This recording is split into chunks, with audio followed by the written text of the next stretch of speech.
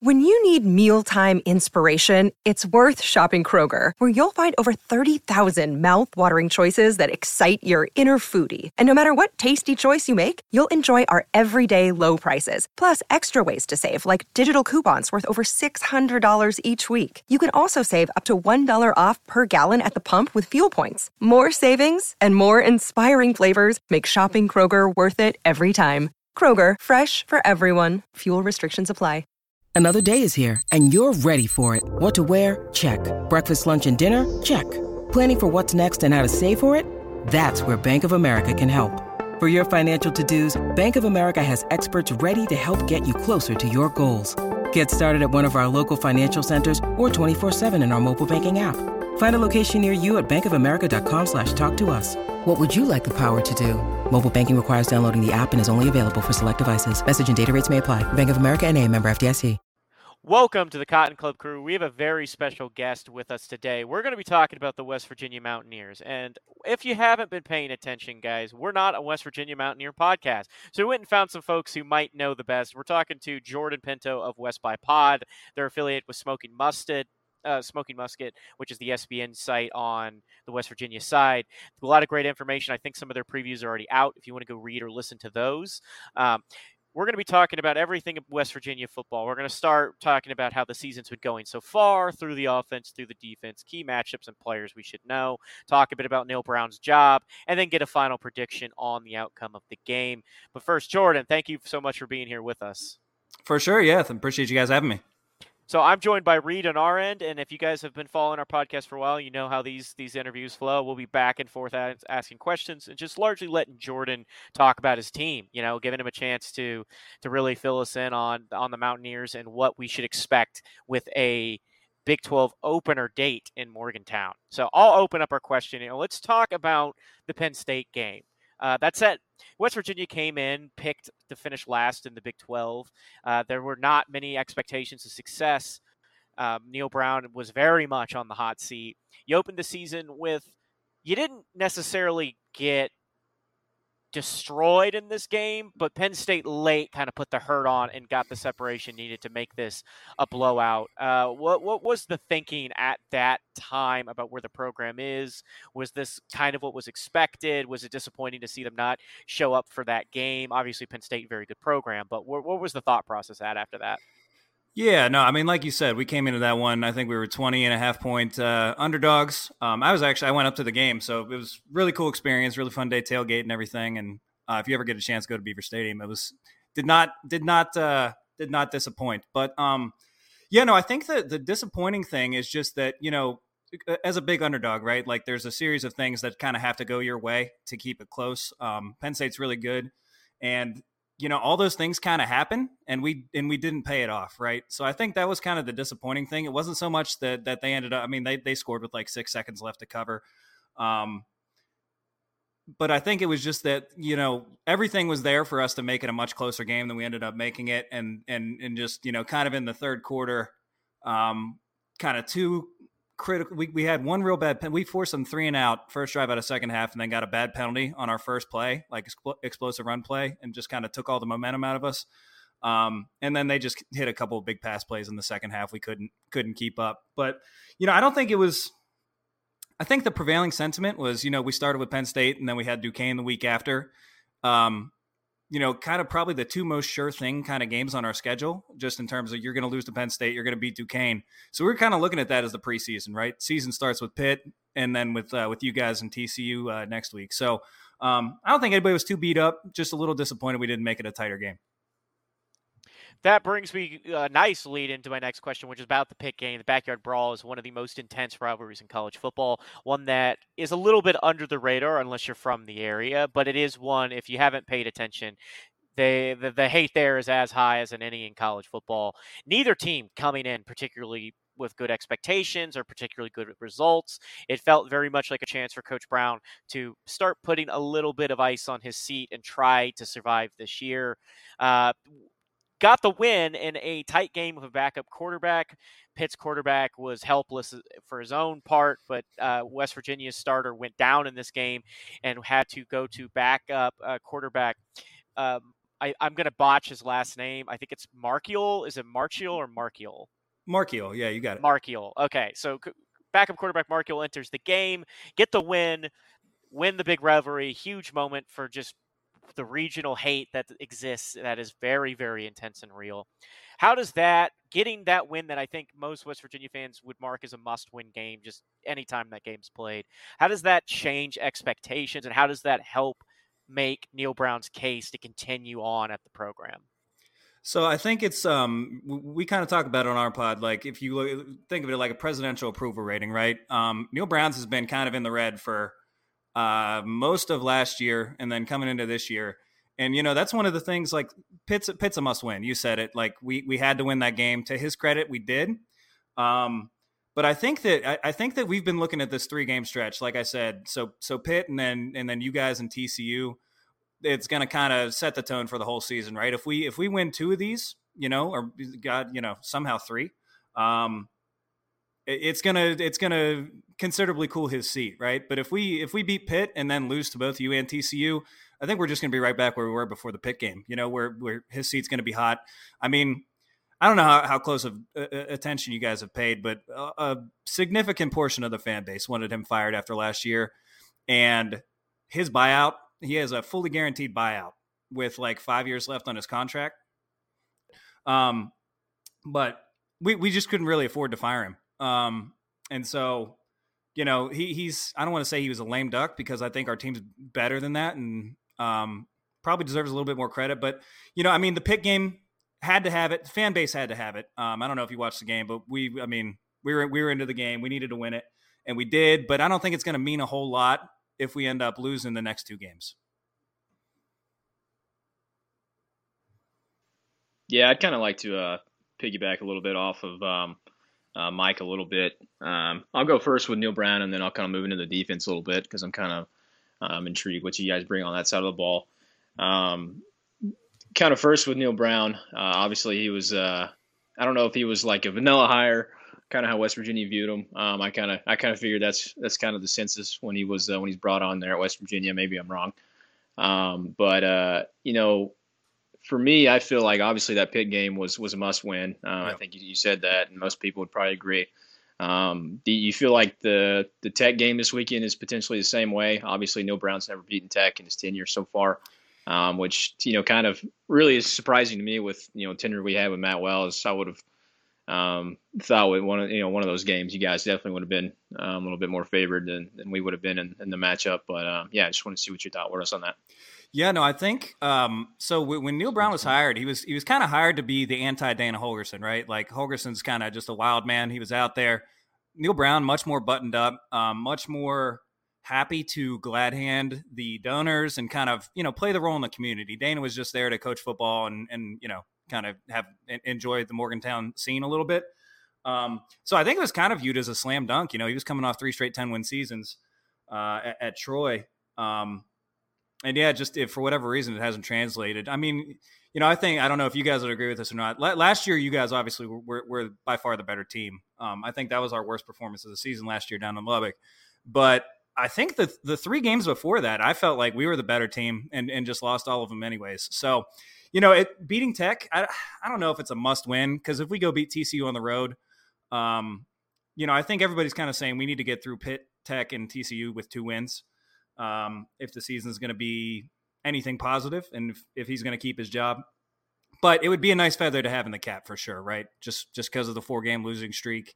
And yeah, I mean, home game, like you hate to come off a big home win against Pitt and then come out and lay an egg, which we have done to you guys at home in the past. I think 2 years ago, you guys jumped up like 20-0 on us. So I don't know if I wouldn't call it like a must win, but it would definitely be a very nice feather in the cap for him. Yeah, for sure. Moving on to the side of the defense, I think defense has been Neal Brown's bread and butter, I guess, if he had to choose one side of the ball since he's been there. For sure. Seems like that's been a lot more consistent and produced more steady results. I'll be completely honest, I probably watched any West Virginia so far through the first 3 weeks, so I really can't touch on a ton of stuff visually from them, but obviously they put up a pretty good performance against Pitt. I think they had was it 3 interceptions and Yep. just didn't let Pitt move the ball very well, generally speaking. So I know just from previous experience with them, West Virginia's D line always had some dudes on there who can put up some numbers and kind of wreak havoc in the backfield. Where do you think this defense specifically, kind of is what motors the boat for this specific 11 guys, you think, in terms of which level of defense? Yeah, definitely the front seven. The 3 interceptions against Pitt. I don't know if you didn't watch the game, man. The Phil Jurkovic, the guy that Pitt has to be. If he's not the worst quarterback in Power 5, I don't know who is. So I mean, our dudes, you don't want to take Teddick those three picks there. Nah. Say, hey, I mean, you got to be in the right spots, right? You got to be in the right spots to catch the ball. But I mean, he made some questionable decisions. But yeah, no, I mean, to that end, it's the front seven's the strength for sure. The secondary is a little bit of a, I think we have 2 guys back from last year, but it's a little bit of a patchwork with some transfers and some new starters. So a little bit shakier back there, but the front seven is good. I think we usually go an even front, and then we kind of run, like a 4-2-5 kind of deal with a hybrid safety. It's pretty standard defense in the Big 12 these days, but we'll go 8 or 9 deep up front. All those guys have been really good so far this year. They were all, even against Penn State put up some points, but we were getting after their quarterback the whole day. I think we held those 2 running backs 140 yards or something. So really good there. And then the big surprise has been the linebackers. So Lee Kogba was a guy we had last year who it's hit or miss. I'm not sure that we always used him the right way. This dude, he's one of these. He's a physical specimen, a little bit tight, and so he'd look a little bit awkward in coverage, which we were doing a lot with him last year. This year, we're kind of letting him play downhill more, and it's helping out a lot. And then we have a redshirt freshman named Trey Lathan, who is stepping in at the weak side linebacker, who has been probably the biggest surprise on the team through 3 games. People weren't really sure what to think about that spot. We weren't even sure, honestly, who was going to start there about a week before the season. And he's come out and has played excellent. He's been really good in coverage. I think he leads the team in pressures. I think he has 10 pressures, and I don't think he has a sack yet, but he's always in the backfield causing trouble. Really good tackler, really good in coverage. So front seven powers the boat. We've been really good, kind of on early downs, putting people in 3rd and long. And that really that lets us pin the ears back a little bit in the pass rush and try and get after quarterbacks to help the secondary out. Cause those dudes can't cover back there. They need all the help they can get from the pass rush. That's kind of where I wanted to go next, which is talking about the secondary, talking about the weakness of this defense. What's been the issue in pass coverage that's hurt them so much? What in particular has made them so vulnerable? Is it just the lack of true cover corners? Is it the lack of depth? Is it just a schematic problem? What's been hurting them on the back end? Yes, all of those things. So we, honestly, I don't know. It's a hard thing to put your finger on. Because we, last year we had a really bad pass defense. And so the whole thing, the offseason was we're going to simplify it. We're a pretty basic cover 3 team on the back end most of the time. And just guys, kind of losing, it seems just low situational awareness, kind of thing. The second to last touchdown against Penn State, they're on the 18-yard line. We have a guy playing 14 yards off the ball. Right. And so they just run a 2-step and turnaround route and just one-on-one beat the guy to the end zone. But a lot of stuff like that, I was pulling my hair out against you guys last year because, you guys get the quick tempo passing going. And we have guys 15 yards off the ball. And it's just what the hell are you even, doing back there? So, it seems like a lot of very basic mental type of errors. To our credit, last week we tightened it up against, like I said, Pitt's quarterback sucks. I guess guy's awful, but got a little closer to the line of scrimmage, shortened the rotation a little bit. I think we'd been trying to work some guys through the rotation, get people some snaps, and just wasn't it. And so I think we had 2 cornerbacks played every single snap last week, and it looked a lot better, right? I don't know. I think this week's obviously going to be a much bigger test against you guys. So curious to see if we. Hopefully we stay a little closer to the line of scrimmage. Hopefully we stay with the 2 guys we had last week. And if it looks better this week, then I'll be a little bit more confident. But it's kind of, been waiting for it to turn a corner for 2 years now, and it hasn't. So I'll believe it when I see it. Now, we're going to rotate to the offensive side of the ball and get into it. There's a lot of interest in the offensive side of the ball this week in particular. There's banged up C.J. Donaldson, Garrett Green banged up. First and foremost, for his first question, are we expecting not to see either of those two guys? I haven't seen an update on Donaldson. I believe Green. Yeah, I thought I saw somewhere that he is going to be out. What's it looking like in the backfield for West Virginia? Yeah, so CJ is definitely going to play. I think I think it ended up that he just had a cramp or something. He was trying to come back in at the end of the Pitt game, and just because we kind of had things under control, just didn't want to push it there. So I'd definitely expect a heavy dose of CJ this weekend. Yeah, Garrett. So, Neil's been playing a little bit coy this week, just obviously trying to make you guys prepare for both of them because they're slightly different players. But the general rule of thumb is you have to practice Wednesday to be able to play Saturday.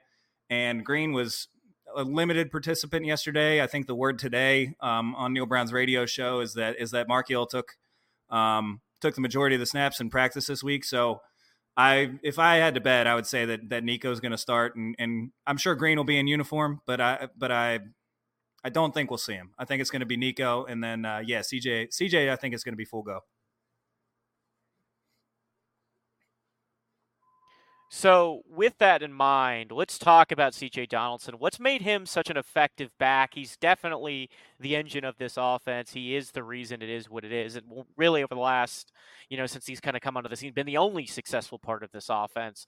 What about him has allowed him to succeed at this level to such a large degree on an offense that is otherwise fairly anemic? Yeah, I think it's just, so he's a big physical dude, which when you have the offensive line that we have, when you're trying to play the way that we are trying to play, it kind of lends itself to that identity a little bit. But I think it's kind of funny. Like he played tight end and wide receiver in high school. Didn't switch to running back until about 2 weeks before the Pitt game last year.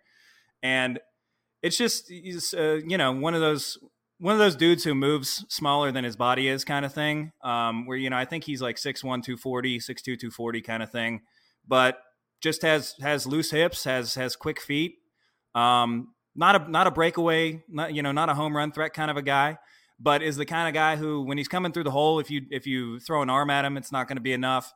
If you dive at his legs, he has kind of this knack of he'll move like the trail leg and just, kind of people kind of face plant at his feet, and he just keeps on going.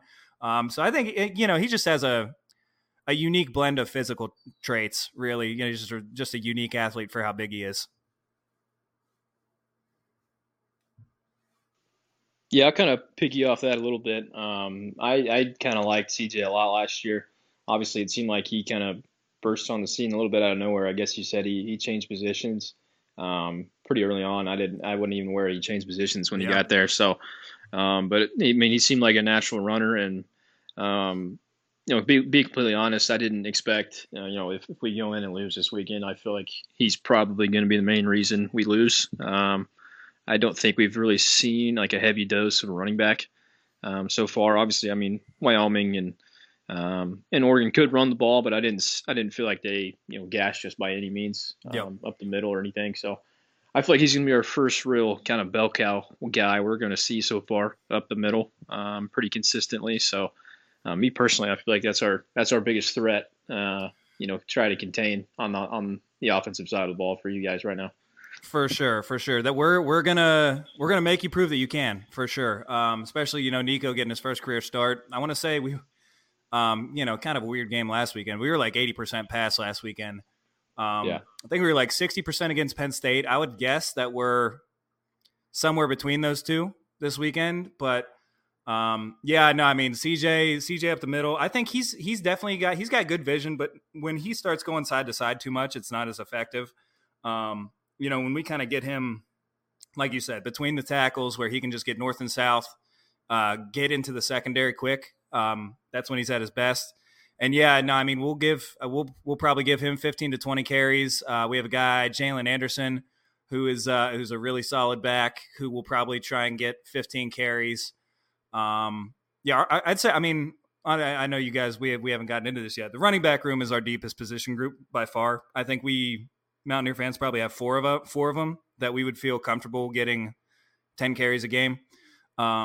So we're gonna. I mean, CJ is definitely going to be the guy, but we're gonna rotate him in and give him the ball until you guys prove that you can stop it. So yeah, it's definitely going to be the kind of game it is. So let's talk about the passing attack for a minute. You talk about the two quarterbacks that could potentially play in this game, and I guess with that being in mind, what should Texas Tech fans know about each of these two quarterbacks stylistically, so that depending on who actually suits up, and yes, it likely Neil Brown playing a little gamesmanship, so who knows what the actual status is, but what about these two quarterbacks sets them apart? What are they best at? Sure. Yeah. No, Garrett Green. So his best trait definitely is athleticism. He's kind of a smaller guy. He's like 5'11", 200, but pretty elite athlete at the quarterback position, I think. If you look at some of the stuff on PFF, he was in the top 10 last year, just yards per carry, explosive carries, rushing grade, like all that kind of stuff. So elite runner at the position.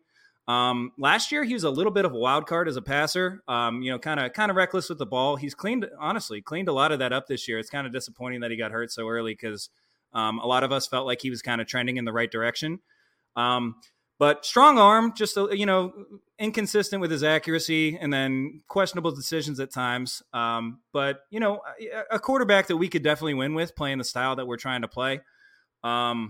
Then Nico. So Nico, I guess the notable thing about him is he's left-handed versus Green, who's a righty. Nico also a dual threat guy, not quite the runner that Green is, but pretty comparable as a passer, I'd say.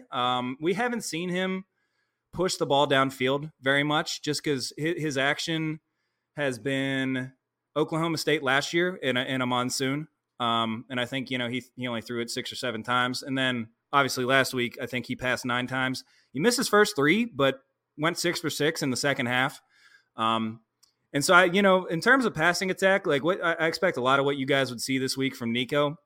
It's going to be a lot of RPO type stuff, a lot of play action, try and get him on the move. Our receivers are a little suspect. We don't have a number one receiver, which kind of fucks the passing game up a little bit. We have a lot of guys who I think would be capable number 2 and number 3 guys, but nobody to kind of be that lead target. So really, our leading target guy right now is our tight end, Cole Taylor, LSU transfer, who big athletic guy, and kind of meshes nicely with what we're trying to do in the passing game. He'll go over the middle. We'll do some play action rollout stuff and kind of bring him under the formation into the flats. So it's going to be, it's not going to be Oregon, right? Like I saw, Oregon went down the field on you guys, attacked vertically a lot. Definitely not going to look like that, but it's going to be much more, RPO, put it in the running back's gut and maybe throw like a little quick slant kind of thing or, some play action flood type of stuff. And that's all we've seen from it at this point. I hope that we take the shackles off, right? Like because if we don't, you guys are just going to put 9 in the box and it's going to suck. And that's just going to be a thing going forward. So, at some point we have to let Nico at least try and throw downfield. But we haven't seen him do much of that yet. So honestly, your guess is as good as mine there. Hopefully you can do it, but yeah, I don't know. We haven't seen it yet. Yeah, Jordan, you kind of touched on a little bit what I was going to move into, which was your receiving core. I personally, I couldn't even like really touch on many guys that you guys have on the receiving side of things. No disrespect at all. I just, there was, none taken. Forgive me. I can't remember his name last year. There was, who was wide receiver 1 last year? I'm trying to play. Ford Wheaton. Ford Wheaton was Ford Wheaton. Dude, yeah. That's yep. Yeah. And I always felt like when Tech played West Virginia, we always did a good job making sure he was keyed on, which, our secondary is typically not very good at for the most part. So, obviously he's gone now along with a few other guys, I'm sure, that probably left for through graduation. I know you just touched on your tight end that just came in through the transfer portal. You think he's probably your go-to guy in the passing game right now, or is there some other people potentially to look out for? I'd say he's probably the main guy to watch out for. And then, on the outside, so we brought in Devin Carter, transfer portal guy from NC State. So, he's kind of the de facto number 1. He's the one who kind of looks the part. I think he had he had 6 catches against Penn State, played pretty well, and then he got hurt the week of the Duquesne game and didn't play. And then I think he had, he had a big catch on 3rd down last week, but we just didn't throw the ball enough for him to really do anything. But, he seems okay. He seems fine. But it's opposite him where we're kind of looking for targets. I got Cortez Braham is a junior college guy. He's in his 2nd year in Morgantown. And really, it doesn't seem like the lights come on for him very much. I think we had, a lot of people had high hopes for him this year that he was going to turn the corner. And so far, I think he has more drops than receptions so far this year. So that's not good. And then we had a walk-on who put up 3 touchdowns against Duquesne, Hudson Clement, who's been getting a lot more playing time over the last couple of weeks. We got put on scholarship after that game. So, we'll see how much of a part of the offense he is going forward, but seems okay. He's fast. He's definitely fast. But haven't seen a whole lot of him otherwise. And then the other 2 guys really, a couple of true freshmen, Rodney Gallagher, who's a local kid from Uniontown, PA. It's about a half hour from Morgantown. Was a high 4-star dude coming in, the highest rated dude in our class last year, who is kind of a little slot guy. So we kind of try and get him some touches in some weird ways, jet sweep type stuff, screen pass type stuff. So, if you see him, he's number 2. We'll try and get him a couple touches a game. And then Traylon Ray, kind of more of a true outside receiver. I think he's like 6'3", 200-pound dude who played against Penn State, had a couple of catches, but then got hurt against Duquesne, and we haven't seen him the last 2 weeks. So I don't know if he's even going to be able to play this weekend. Didn't think that whatever injury he had was going to be anything long term, so I'm not sure about that. But if he's on the field, he's a guy we'll look to give the ball. He's one of the the stories coming out of camp around him is like George Pickens kind of stuff, where it's like, dude, this guy's making one-hand catches on people and just making plays every day, and the highlight reels are going out on Twitter and everything. So people were super excited about him, and then of course, we haven't seen him through 3 weeks very much. So it's a shaky group. It's a shaky group. I think between the quarterback and the receivers, like that kind of tells the story of our pass game, right? This guy, it's there to make people think about it so that they can't just play eight or 9 in the box every time. But so far, it hasn't been super reliable. Now we're going to move to kind of closing expectations and predictions here in a sec. But the last question on the offensive side of the ball is the offensive line. Against Penn State, obviously a very good football team, surrendered 3 sacks. I believe there were 2 against Pitt. Overall, how has the protection been? With an offense that leans so much on a running back, you'd expect them to be pretty good and getting a push on the ground. But how are they setting back in their pass sets?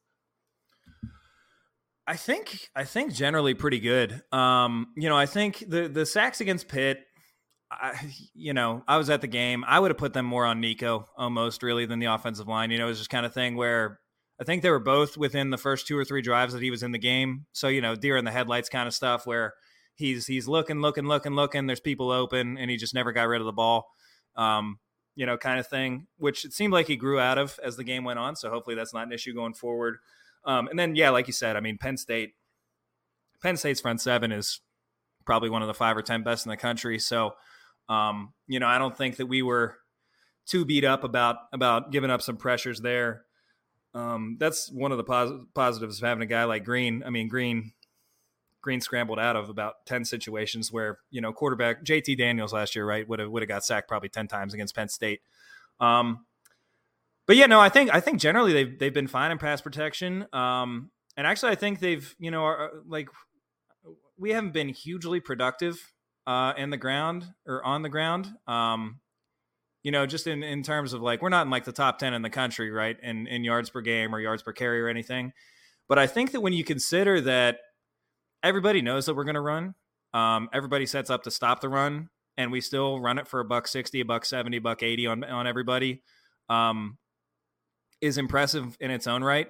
I mean, running for 4.5 yards per carry and 170 yards on a 9-man box, is nothing to turn your nose at. So, They've been good. You know, I think coming into the year, everybody thought they were going to be the strength of the team. I haven't seen anything that would make me change that opinion. They've been as good as advertised. I think, you know, if I guess I don't know if you want to wait and we can get into the predictions, but if this weekend goes well, it's because those guys kind of control the game for us. So I got one more for you before we touch on predictions. We will ask you to call your shot, but I want to start with Coach Brown situation of it all. What does he have to do this year to stay in Morgantown? Obviously, the results have not been good, to say the least. He's sold the climb and the process over and over and over again. But, you know, this feels like, I think, for everybody looking from the outside looking in, like a year he has to get it done. What's the minimum expectation for him to return? Yeah, I don't think that just making a bowl should be enough. Definitely not in a usual year. I don't know if you guys heard me when I was breaking up earlier, but he has a fully guaranteed buyout, right? So that kind of sucks for us if we do fire him. But I think, 7 wins, and I don't know if you guys looked at our 2 deep. We only have 6 guys on the 2 deep who definitely aren't going to be here next year, like, you know, through graduation or whatever. So super young team. So it's the kind of thing where it's like, dude, if we get to 7 wins and it feels like we're growing into an identity a little bit, and right, like there's some stuff to hang our hat on, kind of like what you guys have going on this year, right? Like you guys closed the season strong last year. You bring back 18 contributors on offense, and you know, you bring back a ton of dudes from a team that like the vibes were high by the end of the year. I think 7 wins could do it. I'd rather win 8. And I think that, the way the Big 12 looks right now, there's wins out there, right? And so it's kind of helped his cause because there are wins out there, but it's also hurt his cause because like if you don't go and win the games now, it looks even worse. Like when you have Oklahoma State losing to South Alabama and Iowa State losing to Ohio and all this other bullshit going on in the conference, right? Like there's wins out there. You got to go win the games. So I don't know. Bare minimum for me, 7. You got to get the 7. And if some other circumstances are right, that should be enough. But I think a lot of people think that it should be, 8 or he's gone. Now we're finally in the prediction. This is the part of the show where basically you're just going to give your take, and we're not fishing for any particular answer. We expect a large amount of homerism in this answer. So this is just give us, who do you think wins this game? What's the final score? How do you think this one plays out as Big 12 play begins for Texas Tech? And both teams have this circled as a critical game in their Big 12 slates. For sure. Let me crack my second beer here. So I think so. First quarter is going to be critical for us, and I think it's going to be interesting to see because you guys want to go fast as hell, right? You guys want to snap the ball every 20 seconds, go up and down the field, and if it's kind of goes where you guys go right down the field and score, and then we go 3 and out, and you go right down the field and score again, and we're down 14-0, like 6 minutes into the game, like we were last year. That's probably it, right? Like, I don't think our team is really built to come back. We're not really built to play from behind. But, if we get the ball and put together like a 7 or 8 minute drive where it's like, we're falling forward for 3 and 4 yards every play, punch one in, and then, you guys go 3 and out or something, right? Like, it's going to be interesting to see, like, can we establish the run, right? Like, I know that you guys, the defensive line's good, right? You got Bradford, you got Hutchings. The second level feels like it's a little bit worse than last year. Would you guys agree with that? Like the linebackers? By a decent amount, yes. Yeah, okay. See, my perception is, that's kind of my perception is that your front seven has taken like a mini step back just with the linebackers. And then obviously you have dudes up front, but you don't have Tyree. And so it's like the kind of thing where if we can lean on you guys and just chew up clock, let our defense rest a little bit, make your offense sit on the sideline. I don't see any reason why we can't win the game. I'm going to be honest, like, right. Like, it's like we're just the way that we play is kind of the way that worse teams have to play to beat better teams. But, we are good at it in our own like weird way. And we're definitely going to be committed to it. Right. So like if we're able to run the ball and shorten possessions, shorten the game, all that kind of stuff, limit big plays. Like I said, secondary's been an issue.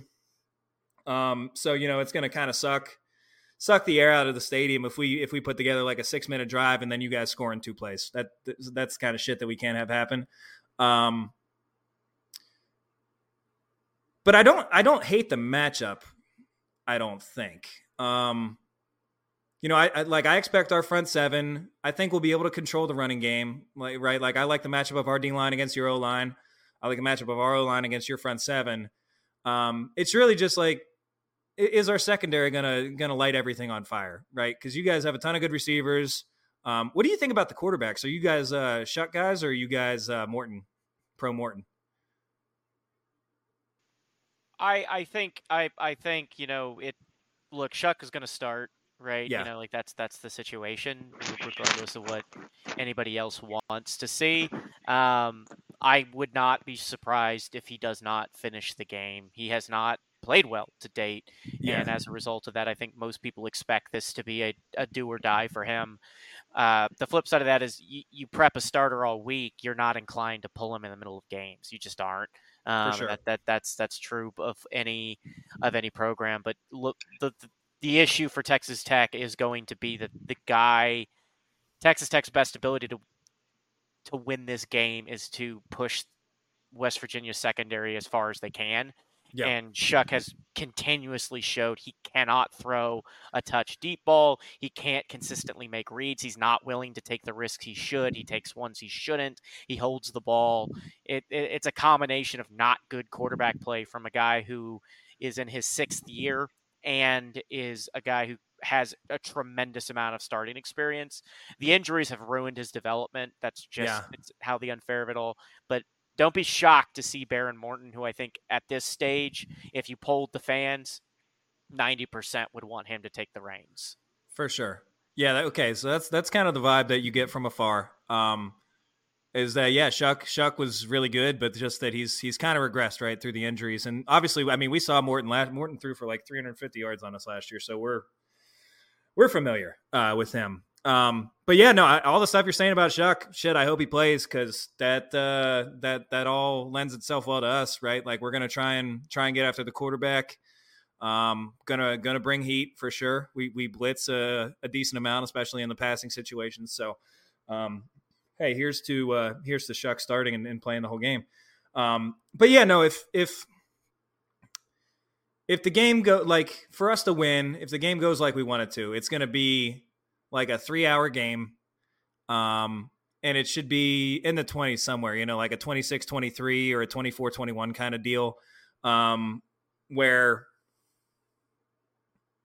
we're picking up at least a couple first downs every time we touch the ball. We're controlling field position, not letting anything get out on the back end defensively in terms of the passing game, like keeping stuff in front of us. And then, just letting the running backs and the offensive line kind of dictate the tempo. I think if we can get close to 200 yards on the ground, and I mean, we're going to run it, like I said, we're going to run it 40 times probably at least. So if we can get close to 200 yards on the ground, and then, when we get in the red zone, two-thirds of the opportunities into touchdowns, or half of the opportunities into touchdowns, I'll feel pretty good about it. I'll feel pretty good about it. So, I'd say, I'm going to be looking for something like a 26-23, I think. 27-24, somewhere in that range, like low to mid-20s for the good guys to win. Yeah, well, thank you again, Jordan, for joining us. It's been fantastic to have a guy on who's as familiar with West Virginia as you are, and for our sake to actually understand what we should expect. I don't know how to feel about this one personally. I've circled it as a game Texas Tech has to win. It is a game that they should expect to win and win comfortably. Doesn't mean they will, as we found out against Wyoming. And as they, I don't mean to cut you off. I was going to say I'd feel way different about this game had we beaten Wyoming. Yeah, I think that one shed light on. That one hurt. Sure. It shakes up your confidence in a team that I think is better than the record indicates by a wide margin. But you are what your record says you are, and at some point you have to be better than just on paper. So we'll find out. I think we're in complete agreement. I think casuals probably look at the 1 and 2 and the Wyoming thing, and maybe let it impact their opinion. I think you guys are still, besides Oklahoma, and who knows how good they actually are, because Jesus Christ, I wish we could play their out of conference schedule. But but I'm still looking at you guys as the second best team that we play right the rest of the way. We miss Texas and we miss Kansas State. So, but yeah, no, the shields are up this weekend. We'll just say that the shields are up. You guys obviously put it on us last year and have like the same team coming back. So it would be stupid to think it's going to be easy in any fashion for us. And thank you again, Jordan, for joining us. We're all going to be watching. For those of you who don't know or have been living under a rock, Texas Tech travels on the road to Morgantown, an underrated and particularly loud place to play, especially coming off a rivalry win. The game kicks off at 2:30 Central. That'll be 3:30 for those of you who might live out east. Texas Tech is a 6-point favorite in this game, as we discussed at the top of the show. But this one could be wild. These games against West Virginia have been quite difficult to predict most years. That seems to be just kind of a complete crapshoot who actually shows up in this game. So both of us will be watching our prospective sides and praying for somebody to actually play well. And I would also like to thank my co-host Reed for hopping on and helping us out with this one. Jordan, thank you again. Hopefully Tech will get this done. But if not, I know you'll be cracking more than a couple of beers to celebrate. Absolutely. You can count on me. All righty, folks, enjoy the rest of your weekend. We'll be putting this out as of Thursday night, so expect more content on Friday to get you ready for the game. Give a listen, and as always, like, subscribe, follow, whatever you do on whatever major podcast platform, you can find us there. And go hop on over to the Smoky Musket and West by Pod, both of the sites. The podcast is great. The articles are great. The Twitter accounts are fun. Go give them some love. They put out some great content if you want a little bit more detail on what to expect and how they're feeling about this matchup as Big 12 play begins. Wreck 'em. Have a great rest of your week, and see you guys after the game on Saturday.